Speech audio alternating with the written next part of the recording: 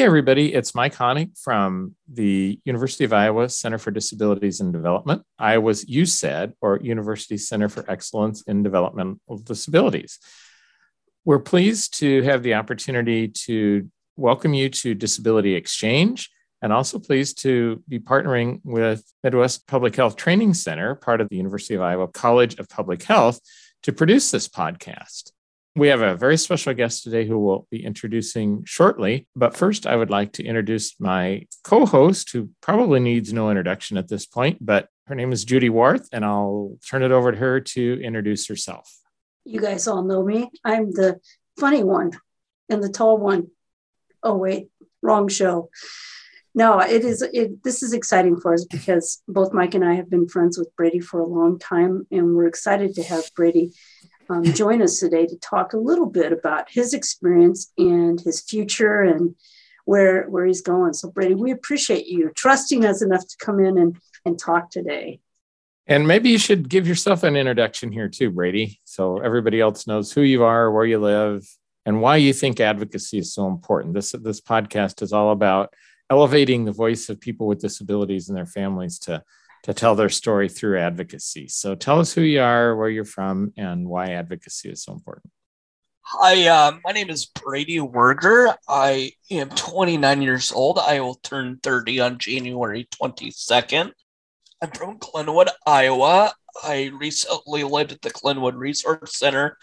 I moved to the Glenwood Resource Center in the year of 2011 and lived in the Resource Center here in Glenwood from 2011 to 2018, and then I was able to transition in 2018 into an HCBS waiver home here in Glenwood, where I reside now. So we may have a few people on our listening to our podcast here who may not be familiar with what either a resource center is or what an HCBS waiver home is. So maybe, Brady, as a part of your story, you could kind of tell us the difference and how it was that you came to be able to move from a more restrictive resource center into the HCBS house. Well, first tell people what the resource center is. Sure. So there are two resource centers here in the state of Iowa. Woodward Resource Center and the Glenwood Resource Center, and they serve clients with intellectual disabilities, clients that may have a behavior disorder that cannot be managed in a community setting. So when they come to Glenwood and at Woodward too, the team of staff really jump in to address what those issues are to help the client live a better life. And then what is the HCBS house that you were talking about? So I'm not exactly for sure what the meaning of HCBS is, but I'll talk to you kind of a little bit about my home. My home is basically a community independent living home within the community of Glenwood. We have 4 of us guys in the home, 3 including me, and then we have 24-hour staff. So we always have a staff member working with us at all times. We make our own meals. We clean our own house. We do our own laundry. It's on our own. Something that I would like to share is when I moved into the community in 2018, it was a lot different because I've always lived in facilities like Glenwood or residential care facilities, ICF facilities. And so when I moved in the community, I kept asking my staff, can I go do this? Can I go do that? And they come up to me and they go, Brady, you don't have to ask. This is your home. And, it really took a long time for me to get adjusted to that. Something that I'm trying to get adjusted to right now is my father made a good point, but I have all these mentors and volunteers, okay? When I lived up at Glenwood Resource Center, calling these people were volunteers. My dad said, Brady, you're not at the resource center anymore. He's like, don't call these people volunteers, call them your friends. And so it's been a really kind of a tough thing to try to learn that, calling them volunteers all this time. Changing the words. And just for our listeners, HCBS stands for Home and Community-Based Services. And Brady, you mentioned ICF, which is an intermediate care facility. And those are congregate living situations where anywhere from 25 to 100 people may live together in kind of an institutional sort of setting. So when you moved to the community, there were big changes because you had now your own space with a couple of roommates and the ability to do what you wanted in your own home. And I assume that means a whole lot more independence for you. Yeah. I mean, I basically have full independence. And, at first when I moved, it was kind of slow. They wanted to do some trials with me, but, as things progressed and I've shown my staff and my program director and my parents, that I've been able to succeed in the community. They have really allowed me to do a lot more. That's great.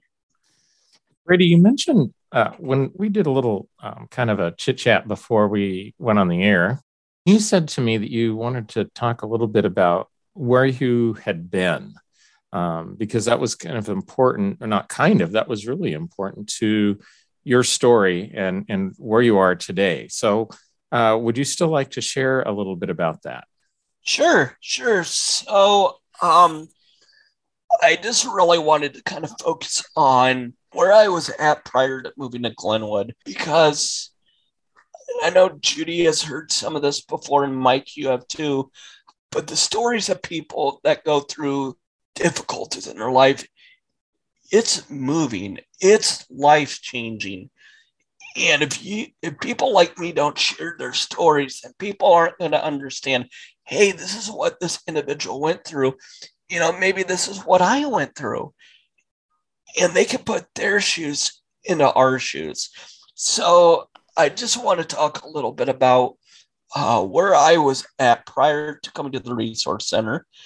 So I came to the Resource Center in 2011 here in Glenwood. And prior to moving to Glenwood, I lived in Carbondale, Illinois at Neuro Restorative. They are a brain injury facility. I think there's a lot of different locations of Neuro Restorative throughout the United States. I was at the Carbondale location, and they were treating me for what they said was a brain injury at birth. I didn't consider my disability a brain injury. I consider my diagnosis, like bipolar, more of a behavior disorder. When I was living in Carbondale, I had my ups, I had my downs, but I ended up being arrested twice. And I worked with my lawyer and my judge and my dad, and I said, what's the possibility on trying to get approved for either the Woodward or Glenwood Resource Centers? And I had advocate from my mom and dad, because we've been trying to get me into the resource centers prior to the incidents of me being arrested for a long time. And the resource centers kept saying, you don't qualify. We can't take you. And my dad kind of pushed some strings. And so in 2011, I moved from Carbondale Neuro Restorative to the Glenwood Resource Center. When I walked into the resource center, I had a lot of issues that needed to be addressed. Heavy duty counseling, staff not let me, when I have a behavior, just let me get away with stuff. They held me accountable for my actions, things like that. And as the years progressed, I realized, I said, hey guys, I need to change my life. And I'm not changing my life for my parents. I'm not changing my life for Judy or Mike. I'm changing it because I want to. I want to live a better life. And so I was able to work with my staff, with my counselors, with my supervisors. And in 2018, I was able to make a big stepping stone in my life and move into the community. And I'll tell you, my mom was scared. She was scared to move me. She didn't know if I would succeed. She didn't know if I would fail. But you know what? I kept having faith.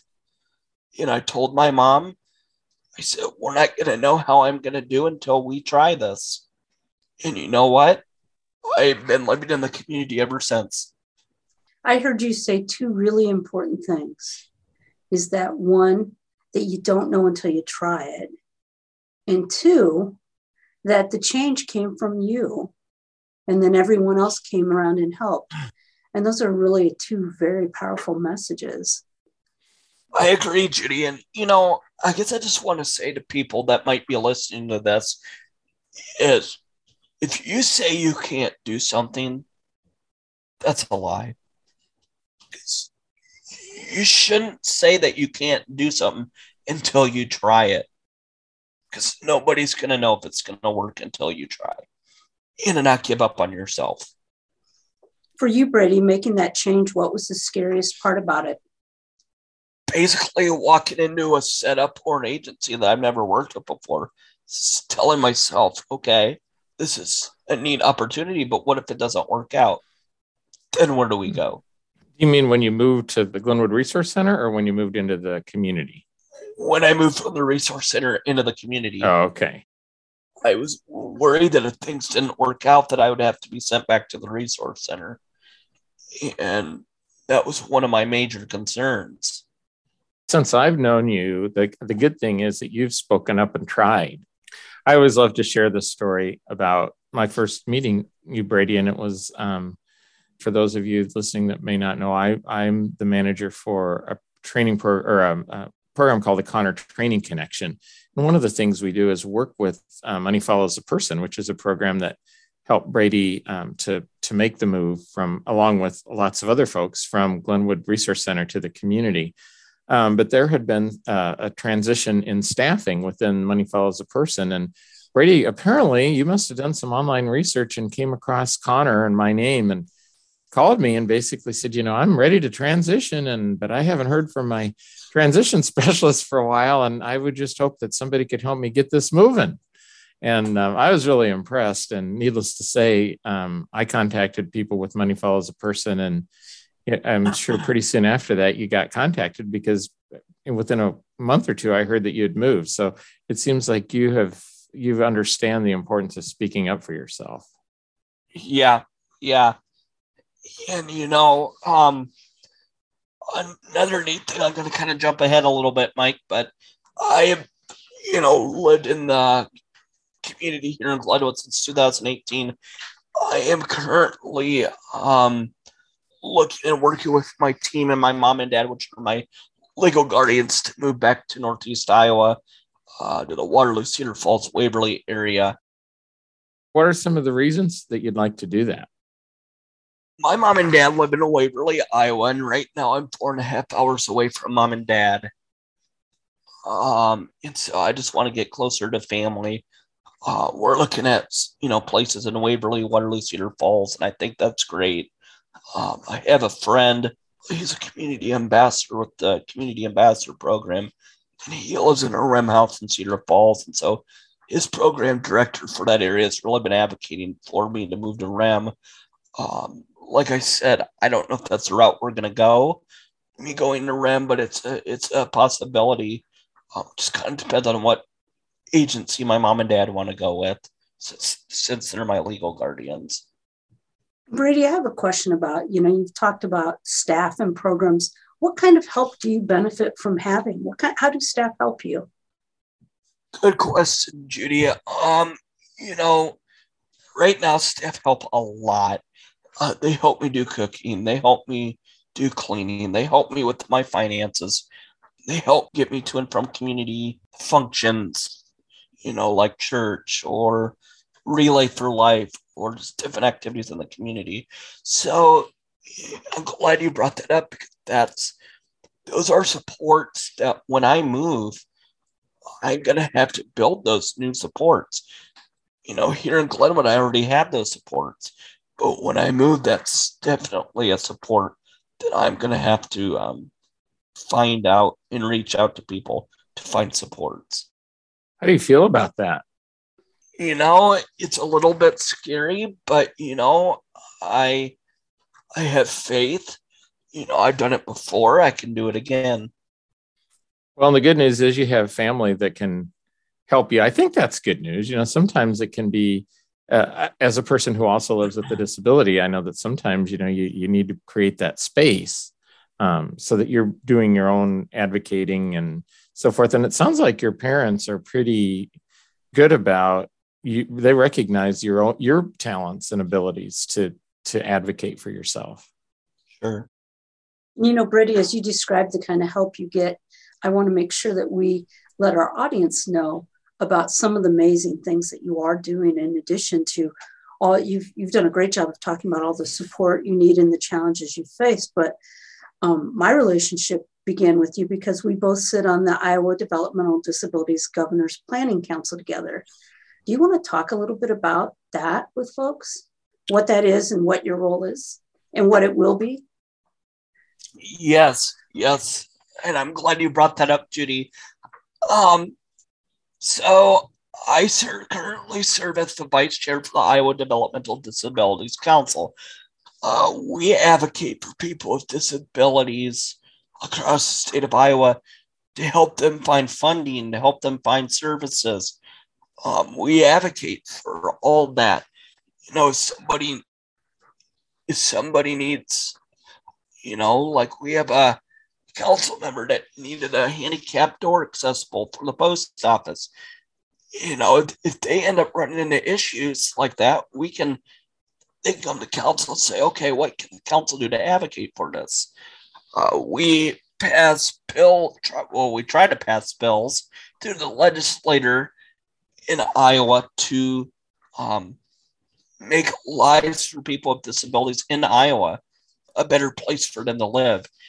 So a little bit about me and how I got involved with the Iowa DD Council. I actually was asked by Brooke Lovelace to join the council, and this is back when she was the director for Money Falls a Person, and we were at a Money Falls a Person banquet in Johnston. She came up to me after my speech for community ambassador speech and said, Brady, she's like, we have an opening on the Iowa DD Council, and because she was just transitioning from Money Falls a Person to the Iowa DD Council as being the board of director. And she gave me her card. And she's like, I want you to think about this, but we have an opening on the Iowa DD Council, and we would love to have you a part of it. So I did some research on what the Iowa DD Council is. I talked to my staff. I talked to my dad, which is my guardian, and he said, let's go for it. So I turned in my application, and a couple months later, I was approved. I started as a regular council member, and then I was able to join the executive committee and help make decisions for the council. And after serving on the executive committee for a little bit, I was able to become vice chair of the council, which really is a neat experience. And then starting here in July, I will be taking over from the Iowa DD Council as the chair. And I wanted to thank you, Judy, because Judy has stepped up on the council to help me with the chair position, since there will be some assistance that I would need with that. And Judy, without all your support with this, I don't think I could have done the chair without the support from you. So kudos to you. That is kind of you, Brady, but you did it without me. I'm just here to be your cheerleader. So, and the DD Council's mission is really to help, just like Brady said, is to help people with developmental disabilities so they can live, work, learn, and play in the community if they're choosing. Brady, one of the things that I am really, really impressed about you is that, you're still plotting out your own path to more and more independence and the strides that you've made, which you've shared earlier with us on the podcast. And yet you're a big focus for you is to help other people.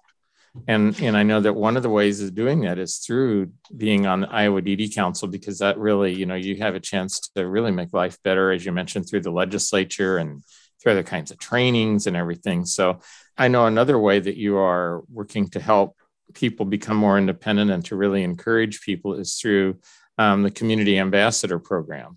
So I was remiss. So first of all, congratulations on your being selected as chair of the council. That's quite an honor. And now that I've said that, could you tell us a little bit about this community ambassador program? Sure. So the Community Ambassador Program is a program that was established a couple of years ago through the University of Iowa Center for Disabilities and Excellence. And what the Community Ambassador Program is it's a group of clients that have either lived in an ICF facility and been able to move from an ICF facility into the community, or a parent guardian of a loved one that has lived in an ICF facility and moved into the community. So what we as community ambassadors do is we share our story with agencies. We go out, we talk to agencies like Glenwood Research Center, Woodward, Mosaic, agencies like that, and we share our story from living in an ICF facility and being able to move in the community. And you know, my mom attended the Make Your Mark conference back in September and watched me share my speech, a speech that she's heard that I gave in those speeches before, but she's never heard it in person. And I'll tell you, Mike and Judy, she was in tears.